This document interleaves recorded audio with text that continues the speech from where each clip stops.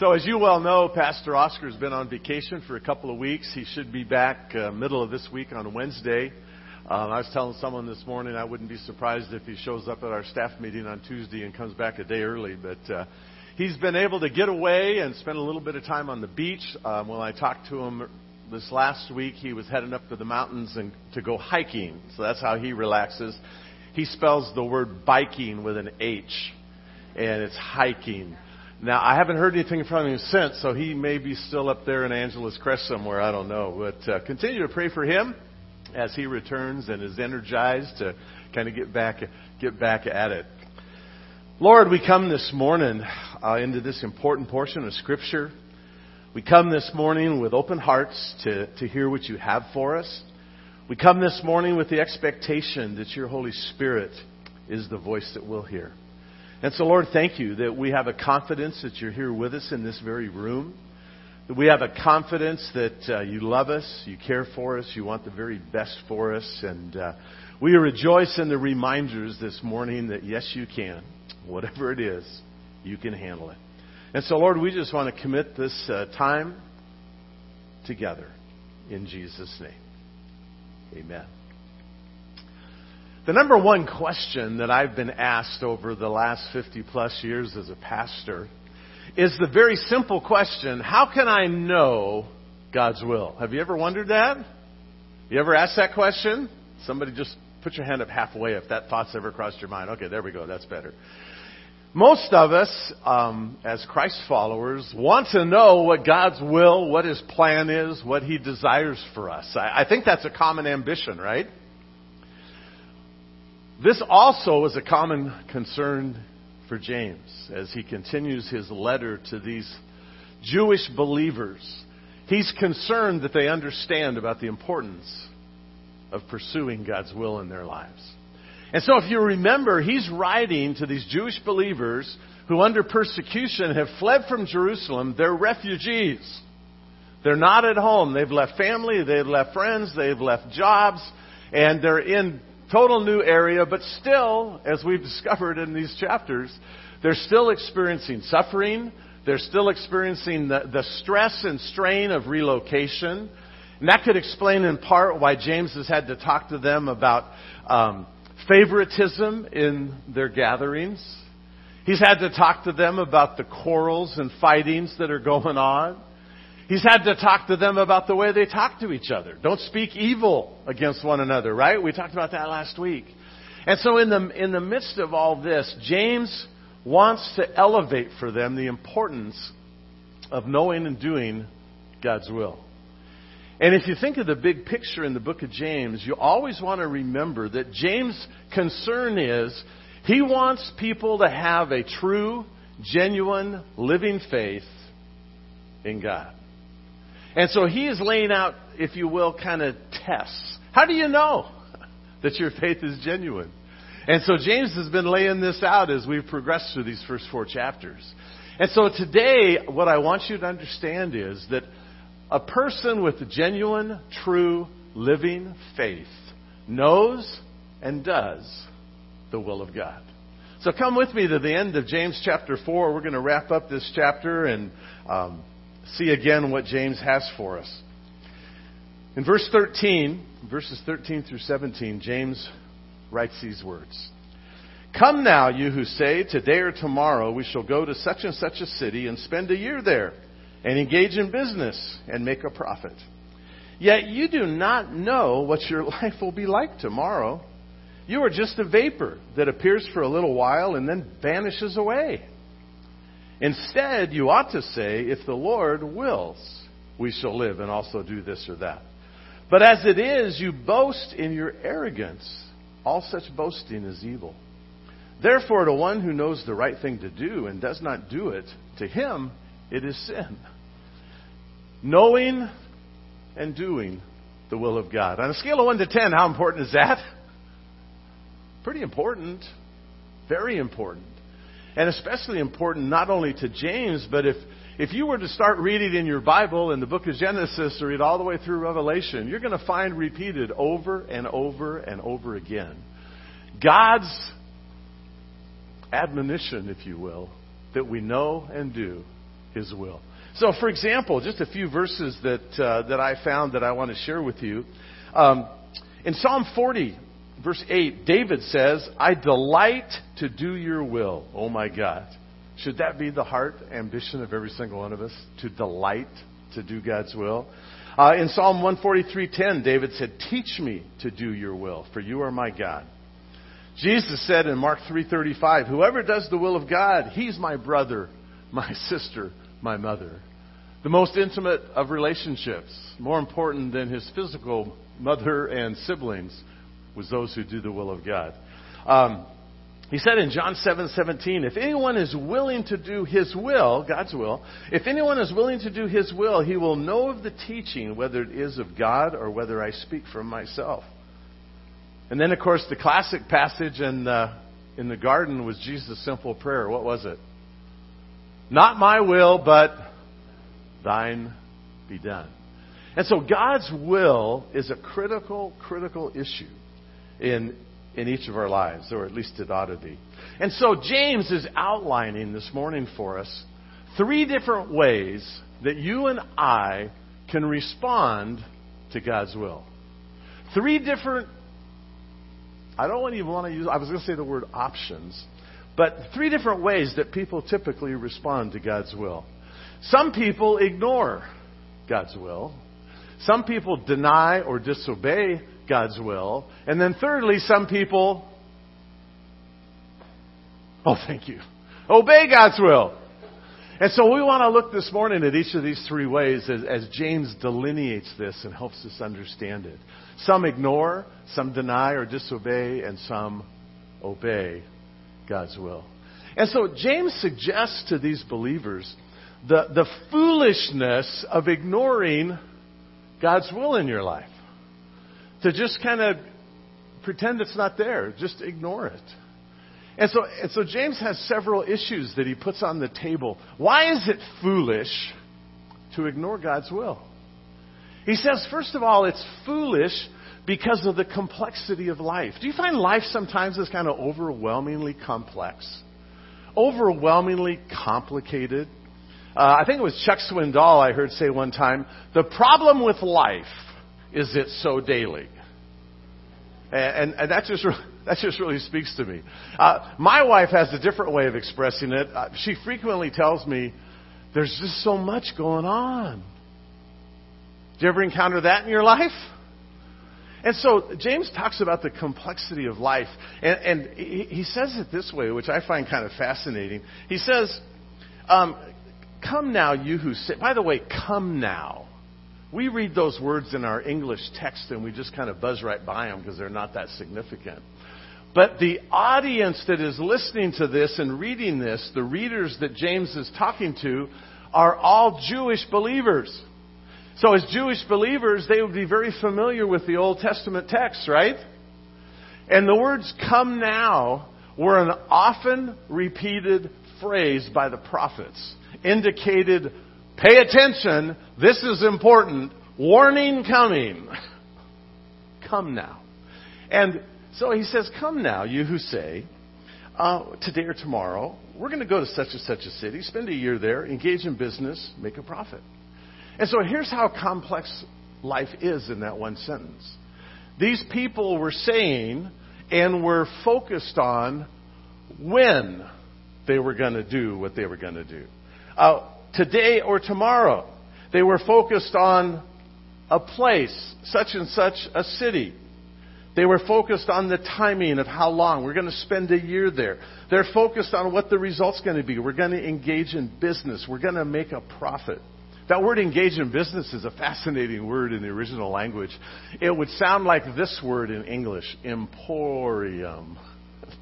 When you hear the word emporium, what comes into your mind? Just a big place full of junk. A big place full of stuff. Lots of choices, lots of options. And so, the complexity of life for these people were all these decisions that had to be made. And who was making these decisions about where, when, how, and why, and all that? They're making these decisions on their own. There's no indication, because that's what he says. Instead, you should say what? If the Lord wills. And so the complexity of life makes it foolish to ignore God's will. Then secondly, it's the uncertainty of life. Because their expression is, today or tomorrow, we're going to go to such and such a city, we're going to engage in business, we're going to make a profit. I don't know how you can be guaranteed you're going to make a profit. Can anyone guarantee me that my IRAs are all going to come back in the next 6 months? Please? I don't know how you deal with those envelopes that come in the mail with your quarterly statements about how your IRA's doing or 401k or whatever. I can't open them.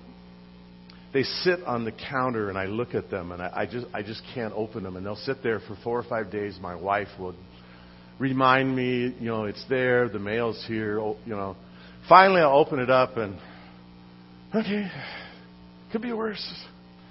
We have no guarantees about tomorrow, right? No guarantees. And so James says it's foolish to ignore God's will because life is complicated. I can't say the word complicated. It's so complicated. It's not only complicated, it's uncertain. There's no guarantees about tomorrow, right? Can any of you guarantee that I'll wake up in the morning? Can you guarantee that you'll wake up in the morning? We have no guarantees about tomorrow. And then James adds to this, not only is life complex and uncertain, life is what? Brief. And so he addresses the brevity of life. He says, you're like a fog. You're like a mist. Imagine a cold morning where you walk outside and you exhale and this little mist leaves, and how long does it hang there in front of you? God, that's how you are. And if you were to do a study of the Scriptures on this topic of the brevity of life, I start to say it's shocking. That's probably not a good word to use about God's Word, right? It's amazing. That's a better word. It's amazing how often the Scriptures address the brevity of life. Job alone probably has a half a dozen, 8, 10 metaphors about the brevity of life. Your life is like a passing shadow. It's here and then it's gone. Your life is like a weaver's shuttle, that beam that goes across as the weaving is taking place. He says it's like a ship, here and gone, like an eagle pursuing prey. Gone. In a word, life is brief. And so how foolish is it to ignore God's will in our lives? Because life is complex, far more complex than we can handle. Life is uncertain. There's no guarantees. Life is brief. Some of us are in our 70s. A couple of us, a few of us are in our 80s. That seems like a lot to us, right?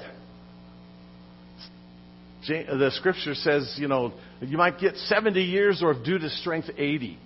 And if you're over 80, you're like on overtime, right? I remember my friend Solomon, he passed away at 86, and he would tell me, he wanted me to come in. He was kind of losing a little bit of his memory, and he had me come and help him with his mail and paying his bills and taking his retirement checks to the bank and stuff like that. Trust me, if you want someone to help you with your finances, I'm the last guy on the planet you want to talk to. But Solomon trusted me, and I'd go to his house, and we'd sit down and open his mail, and he'd have his bills. And he had this little check from the railroad in Texas when he'd been working there. He had a little check from a company in Pomona where he'd worked for a number of years. Then, of course, he had his Social Security check. And we would open those up. All these people have been sending him money all these years, right? Retirement, pensions and stuff. And he would look at me and he'd say, Brother Roy, I'm on overtime. But life is brief. Not only that, but there's a frailty to life. And James addresses this when he says, you have this arrogant boasting. You boast arrogantly about what you're going to do. Now, how foolish is that? Complex, uncertain, brief. How foolish is it to boast about what you're going to do? That word boast is to speak loudly. And the word arrogance has the idea of a kind of wandering. Somewhere it's attached even to the word deception. It was a word that was applied to the traveling charlatan salespeople that would move from town to town with a wagon full of phony junk, making it for sale. He says, you have this empty arrogance that you boast. How foolish is that? Foolish to ignore God's will. And so James wants us to understand the folly of ignoring what he wants us to know. How often is it in your life that you include God in your decision-making process? How often is it in your life that as you're making decisions, be they small or large, that you're taking time to consult the Lord, to talk to Him? Or maybe to ask wisdom and counsel of others? How often is it that we ignore God's will? Many years ago, well, I guess there's not that many in the scope of time, when I was pastoring in Rancho Cucamonga, I had a young couple in our church with 2 young boys.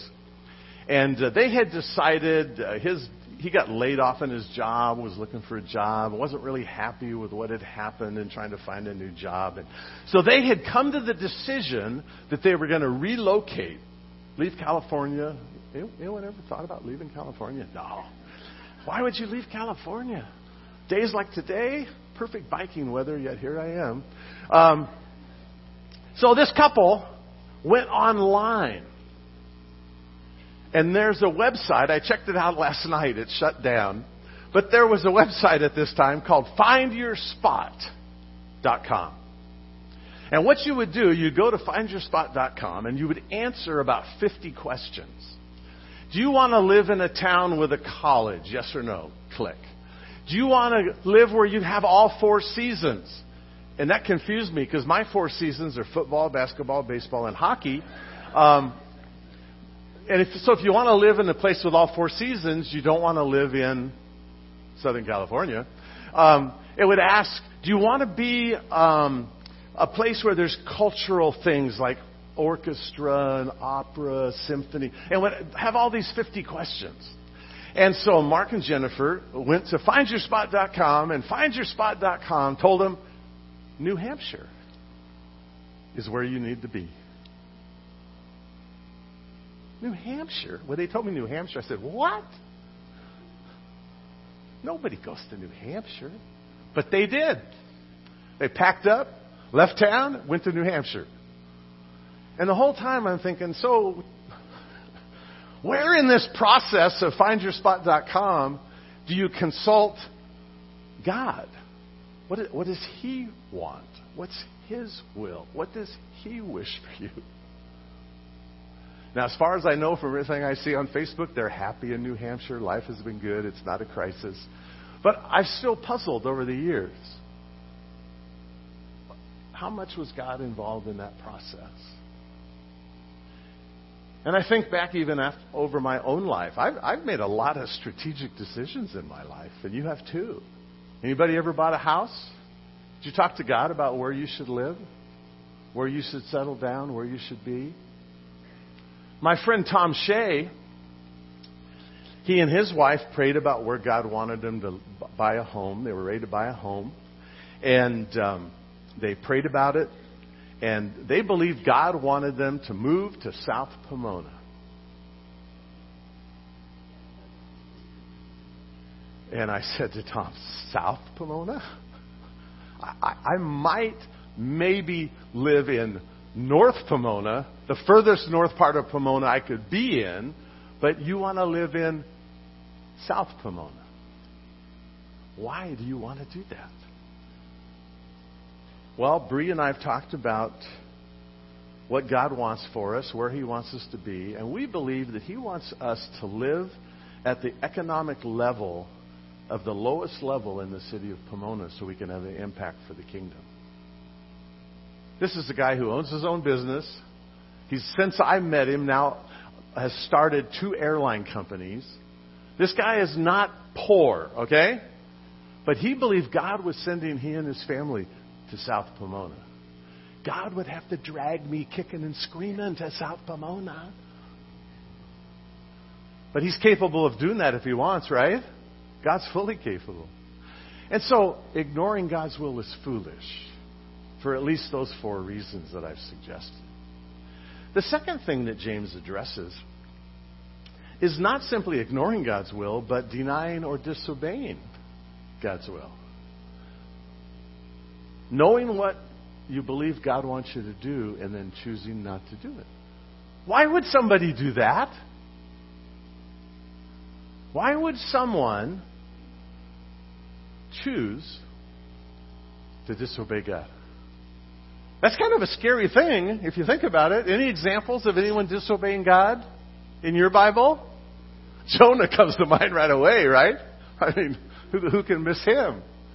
God said, I want you to go to Nineveh. And Jonah said, I'm going this way. And we'll talk about Jonah again in a few minutes. But there's at least, as I've thought about this, at least 4 reasons why it's kind of dangerous, beyond foolish, it's kind of dangerous to deny or disobey God's will in your life. Why do people do that? I think one of the reasons, and this whole passage that we've been reading in James chapter 4 speaks to this, I think one of the reasons is pride. Somehow in our minds, our brains, our thinking process, we kind of think we know better. I don't know if you've ever been guilty of that. I think I have a time or two. We kind of think we know better. It's kind of like the GPS when I'm getting directions to go somewhere. I'm sure none of you do this, but my GPS will say, turn left, and I'll go straight.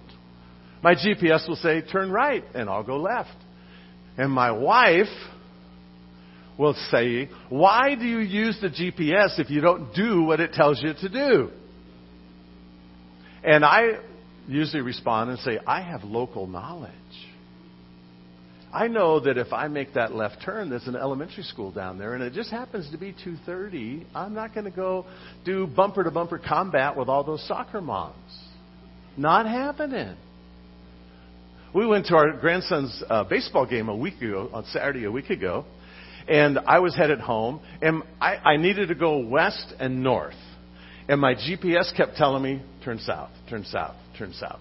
And I ignored the GPS and went north until the road was blocked and I couldn't go north anymore and had to go now back east, further away from where I wanted to go before. Why do we do that when God's telling us what to do? Why do we do that? We think we know better?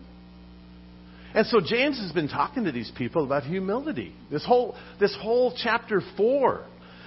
Resist the devil, submit to God, humble yourself, He'll exalt you. His whole thought process has been, you're prideful and you're selfish, you need to humble yourself. And now he comes into this context, we're going to go to such and such a city, we're going to conduct business, make a profit. Time out. How come you don't ask the question, if God wills, what God wants? I think pride gets in the way. A second thing I think that happens to us with God's will is we're ignorant. I don't know if that's willfully ignorant, forgetfully ignorant, but we're ignorant of the nature of God's will. Are we really free to choose to do what God wants us to do or not? I mean, ultimately, really, truly? I mean, you can try like Jonah did, right? And then there's the mindset that some people think that God's will is going to lead them down a path of misery. If I submit myself to the Lord, He'll send me to Africa. How awful could that be? People that are really laughing know I'm going to be in Africa next week. But sometimes we have this idea that God's will is not for our good, not for our best, not to bless us. Somehow we get this idea that if I submit myself to God's will, who knows what awful thing might happen to me? Does God operate that way?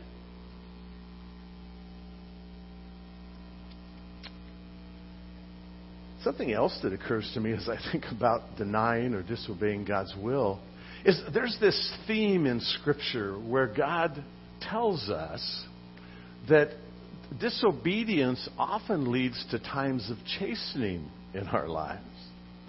And in fact, in the book of Proverbs, it says, don't despise the chastening of the Lord, because He chastens you like a loving father to a son. But still, the chastening takes place, right? Any of you ever experienced chastening as a child? You ever get a wooden spoon across your backside? Huh? My mom did your mom ever break the spoon like mine did? Huh? Oh, my dad used the belt. Yeah. I know that's not a popular theme in today's world, but that's how it was in the 50s, right? But God tells us He loves us too much to let us wander too far. Did Jonah experience that? You know? Jonah said, you want me to go that way? I'm not doing that. I'm going this way. And he wound up in the belly of the great fish, right? And then vomited up on the beach. How exciting a trip could that have been? Another thing that I think of when I think of disobeying or denying God's will is the Scripture talks about future rewards for those who live their lives in God's will and obey Him. In fact, in 1 Corinthians 9, the Apostle Paul uses the analogy of competing in the Olympic Games and running the races of the Olympic Games. And those who run lawfully are rewarded. And those who run unlawfully, what happens to them? Disqualified. Or as my translation, that Roy's translation says, you get benched. You get benched. And one of the things I hated the most in my brief career as an athlete in high school, I hated the most was when the coach called me off the court and put my little rear end on the bench. I don't need to rest. I'm good to go. Let me play. No, you come and sit for a few minutes. Okay. And so Paul says, or James says, don't ignore God's will. Don't deny God's will or disobey God. But what you really need to be doing in your life is what? Obey. We need to be obeying God. And so, this is the right response. And so in my notes, I wrote to myself, I need to know God's will, I need to understand His will, and I need to do what I know His will to be. Question. Does God want you to know His will? Yes or no? Yes. Does God want you to understand His will? Yes. Does God want you to do His will? Yes. So where's the problem? Not on God's end, right? The problem's where? My end. Am I in communication with the God of the universe who created me, who loves me, who wants to guide and lead my life? He wants to lead me, and He wants to lead you more than I want to follow, more than you want to follow, right? And so He wants me to know His will. And Jesus said, verse I read earlier in John 7, if anyone wishes to do His will, he'll know the truth, whether I speak of myself or not. So, from that simple statement of Jesus, it appears if I come to God with the ambition and desire to obey Him and do what He says, He'll do what? He'll make known to me what He wants me to do. Paul prayed for the Ephesians, and he says, I'm praying that you will understand God's will. That you'll be able to grasp the significance of what God is up to. God wants that in my life and in your life, to know and to do His will. The challenge is with us. And so as I look at Scripture, and as I look at what James is writing here, when I come with the expectation and the intention and the ambition to do what God wants me to do, now the ball is in whose court? My court or God's court? God's court. Here I am. Lord, whatever it is, whatever you want me to do, wherever you want me to go, here I am.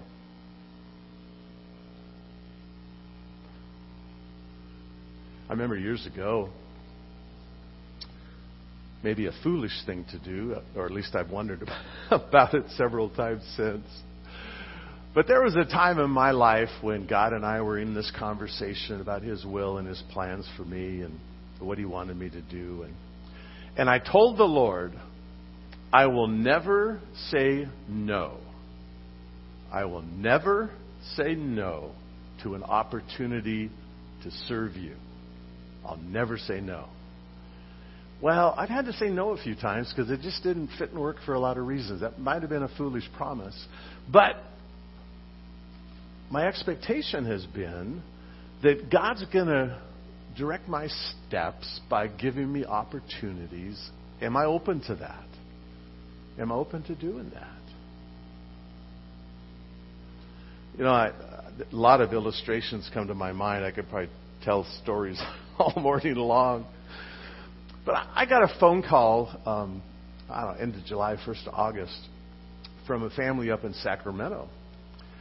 And as most of you know, I pastored our church up in Sacramento back in the early 80s. And two sons from one of the families that was there 40 years ago, they're all now, you know, older guys. They were pre-junior high or junior high at that time. And their dad had passed away, and they called me and wanted me to come up and do Dad's funeral. And as I was asking questions, I found out that the service was going to be at the National Cemetery. Well, not my first rodeo. So I instantly knew that I was going to drive from Laverne to Sacramento for 7+ hours and 7+ hours home for a service that was going to probably last 15 minutes. And so I'm pondering whether to do this or not. Lord, is this really something you want me to do? I love Sacramento. It's a beautiful place. I love living there, but... And so my wife says, well, why not? Let's go. Don't let her know I told you this. But I had been trying for almost 3 months to get her to go out of town with me, just to get away, do something, take a break. Let's go to San Diego. Let's go up the coast. No. Now we're ready to go to Sacramento for a 15-minute service, and she's all excited to go. And so I thought, well, Lord, it's a twofer. I can go serve this family. I could share in their lives in a fresh way after 40 years. And my wife's wanting to go out of town. So, Lord, what do you really want? He wants us to know and do His will is what He wants. And He wants us to know and do His will more than we want to know and do His will. And so, there's statements in Scripture, by the way, that tell us exactly what God's will is. If you were to take a concordance or search one of those search things in the app on your phone or your tablet this morning, and search for the phrase, either the will of God or God's will, something like that, you'll find at least 5 places where God tells us exactly what His will is. And oftentimes my thought process is, if you don't do what God has already told you to do, why should He give you something else that you're asking Him for? If God's telling you, here's 5 things I want you to do, and you're over here praying, Lord, show me your will about buying this house or whatever, doesn't it make sense that I should be doing what I already know God's will to be? Does that make sense? And so, for example, in 1 Timothy 2, it says that God desires all men to be saved. That's God's heart. In 2 Peter 3:9, it says He's not willing that any should perish, but that all should come to repentance. So is it God's will for men and women, boys and girls, to be saved? Clearly. It is in the heart of God, it is in the desire of God for people to come into a meaningful relationship with their Heavenly Father through Jesus. To be reconciled from their separation from God, their distance from God, the fact that they've been enemies. He wants to reconcile them and bring them into harmony with Himself through Jesus' cross. So it's God's will that you would be saved, first of all, right? There's a passage in, where is that passage? Ephesians 5, where Paul says, don't be foolish, but know what the will of the Lord is. Don't be drunk with wine, but be what? Filled with the Spirit. So instead of having your life dominated, controlled, and influenced by alcohol, what should control and dominate and influence your life? God's Spirit.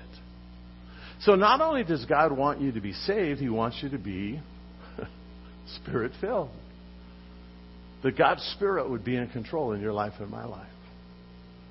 There's another passage in 1 Thessalonians 4 where Paul says, this is the will of God, even your sanctification, that you abstain from sexual immorality. And so God's will is for us to be sanctified. What's that mean? Well, my wife and I had this conversation Wednesday or Thursday night, I forget. We were laying in bed, and she had been reading the devotional by Oswald Chambers, My Utmost for His Highest, and wanted to ask me about sanctification. Now, I don't know what happens in your house, pillow talk at bedtime, but talking about sanctification isn't on the top of my list of things that are, really priority. And so we talked about, so what is this sanctification thing? Well, that word means to be separate or to be set apart. To be set apart from sin, set apart to God. Sanctified. Sanctification is the process that God's up to in my life and in your life, making us more like Jesus. We're becoming more holy, more godly, if you will. And so Paul says that's God's will for you. That you'd be set apart from sin toward God. And then there's a fascinating passage in 1 Peter 2 where, I don't have that one memorized, so I got to look at that one. Where'd it go? He says in 1 Peter 2, such is the will of God, that by doing right you may silence the ignorance of foolish men. And this is in a context where Peter is talking about being submissive to the government, being submissive. He talks about parents and children, talks about slaves and masters, employees, employers, if you will. And in that whole context, he says, this is the will of God. That you are submissive and that you're doing the right thing. And then in 1 Peter 3, he says, it is better if God should will it so that you suffer for doing right rather than for doing wrong. How many of you are excited to know that it's God's will for you to suffer? Yeah, me neither. But God's plan in the course of life, in the struggles of life, in the challenges of life, that if you do suffer for doing the right thing instead of doing something that's wrong, that's bad, that's immoral. And so God says, these are things that are clearly my will for you. Couldn't be more clear, couldn't be more specific. And as I said, my thought process is, so if I'm doing what I already know God's will to be, then in my relationship with God, in my communication with Him, can I ask Him for the next steps, the next things that He's after in my life? To me, that logically follows. Where do I want to go? I remember, this goes back to Sacramento too. I had a young couple that were coming to church periodically. The guy's older brother was my choir director.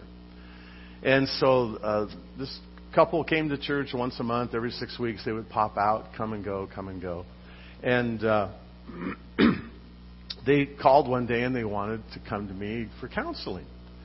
And so they came into the office and we sat down to talk. And The guy was trying to figure out what to do with his life. They weren't married, were living together. And he was trying to decide, should I go to college? Should I join the army? That seemed kind of extreme two differences, right? And but they had questions about God's will and how to know what to do and whatever. And one of those few times in my life where the Lord has emboldened me, because I'm not usually confrontational. I don't like confrontation. Anyone like confrontation? Some of you do confrontation really well. I don't. But they were trying to make this decision, trying to figure out what God wanted them to do. And I said to them, well, I'm not sure why you should expect God to show you the next steps in your future when you currently are not doing what you already know He wants you to do. And they were puzzled by that. And I said, well, you and I both know Scripture is pretty clear when it talks about God's will regarding our relationships between men and women, sex in marriage versus sex outside of marriage, your choice to live together and not be married, and you're not doing what you already know God wants you to do, but you want... Anyway, I was very emboldened. I don't have those kind of conversations very often. And, they weren't happy with me that day either. But God has told us what He wants, what His will is, and the question for me and the question for you is, am I willing to do it? And that's kind of the bottom line. Oh. So how are you at including God in your plans? How are you at exploring the if God wills thing in your life?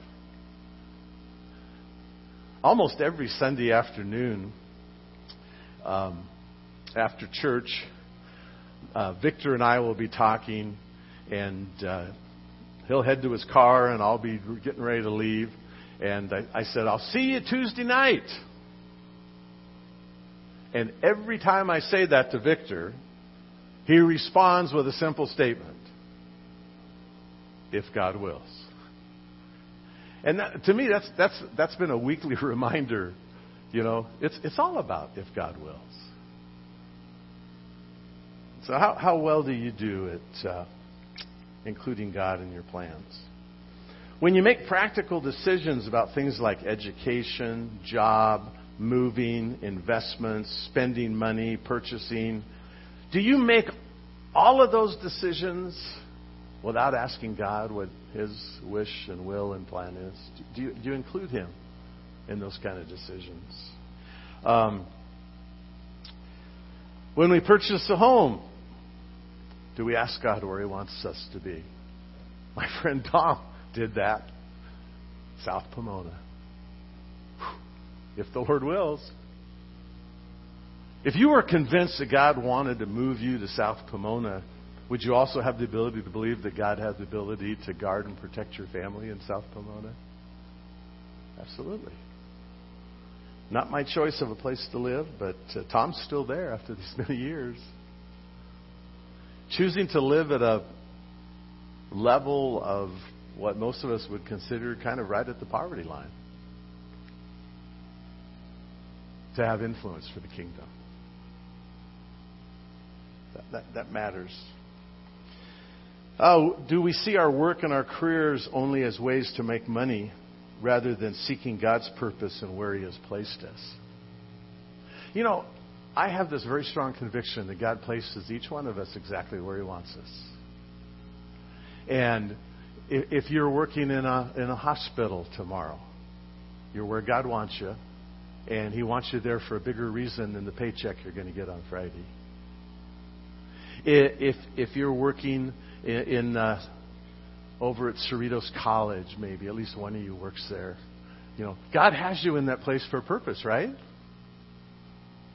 Not just to deal with IT issues and IT problems and to please people with the service you provide. God has you there to advance the kingdom.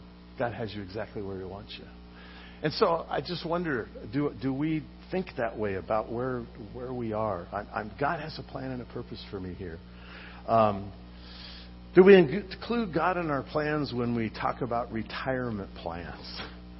I've tried to retire 3 times. What are you doing to me? You know, if I was retired, I could be out riding my bike on a beautiful Sunday morning. Who would know? You know, when I think about it, it's so funny. And I've told you this story before, but I had this deep ambition to ride my bicycle across country. And I wanted to pair it together as a fundraising effort to raise money for my friend Jim Hocking and his ministry, Water for Good, in Africa. And this was a phenomenal plan that Roy had. Elders at the Rancho Cucamonga Church said, well, how long will it take you to do that? And I said, 3 months. Well, you can't be gone for 3 months. Okay. So finally, I decided I'm going to retire so I can ride my bike across country. And that's what I did. And I got on my bicycle, dipped the wheel in the Atlantic Ocean, and headed toward Oregon. And as you well know, 9 days later, I wound up in the emergency room in Roanoke, Virginia. 3 days later, I was back home in Laverne. Now what? Now, this is the result of now what? I started preaching in June, and Rick came in October, and we just had a great time for 1.5 years, and then he left, and here I am. Now Oscar's here, and he won't let me leave either. But we do this. We plan without asking God. And even when you do ask God, sometimes He changes the plan. Anyone ever had God change your plan? I have 2 words for you. Roanoke, Virginia. You know, I had full confidence that I was doing what God wanted me to do. It had been in my heart for a long time. God had another plan. His other plan was Norwalk. You've probably noticed, as I have, it's a lot easier to turn the steering wheel in your car when the car's moving rather than when it's sitting still. You ever notice that?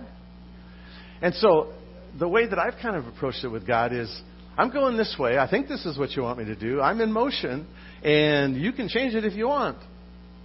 He does that more than once in my life. More than once. But we have that problem of we anticipate retirement. We've been looking forward to it. We've got plans and dreams. And where's God fit into that? Where does God fit into that? Do you include God in your plans? I think sometimes we think, well, the big stuff matters to God. He cares that I'm going to get a new job. I'm looking for a new job. Or He cares about the big stuff. But the little stuff, you know, he's not that concerned about. He probably doesn't care where I eat lunch today. I mean, that's a decision I can probably handle on my own, right?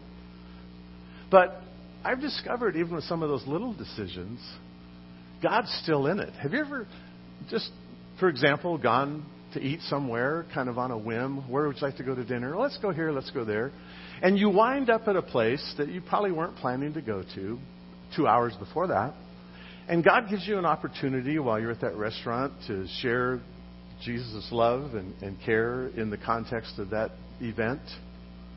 God has a way of managing all that. And I don't get it all, but let's finish. How do you include God in your plans? Prayer, Scripture, wise counsel.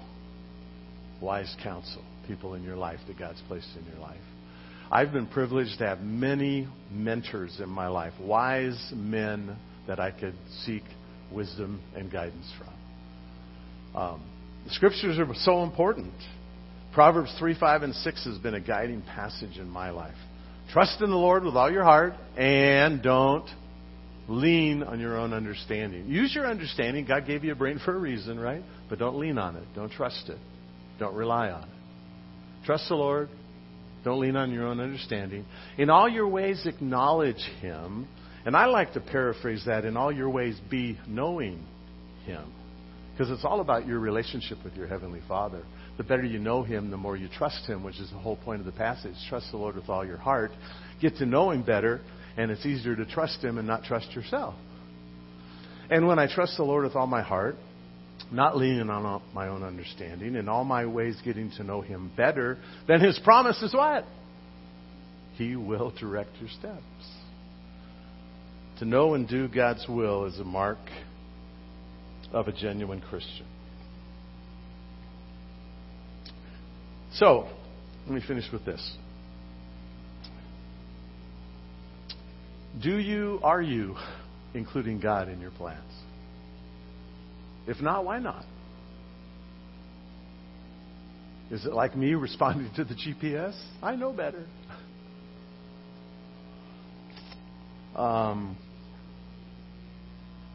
Can you say with Jesus today, not my will, but yours be done?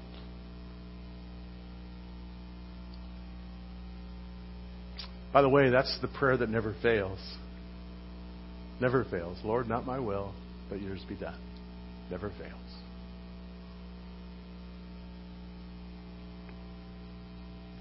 So often we come to God with an agenda of what we want. And God says, can you just kind of set that agenda aside for a moment and refocus on what I want? Not my will, but yours be done. It's been kind of fun with our vision team as we've been praying and planning and anticipating the future and talking together about what we believe God wants to do. One of the challenges is that we've kind of keep putting on the table is don't come to our meetings with an agenda. Don't come with your plans for the church. Come with a heart that says, Lord, what is your plan for our church? What is your plan for our future? And that is so hard to do. So hard to do. I've been working on a one-page document of all the great stuff I think we should do. And I'm going, what is God's will? What is His plan?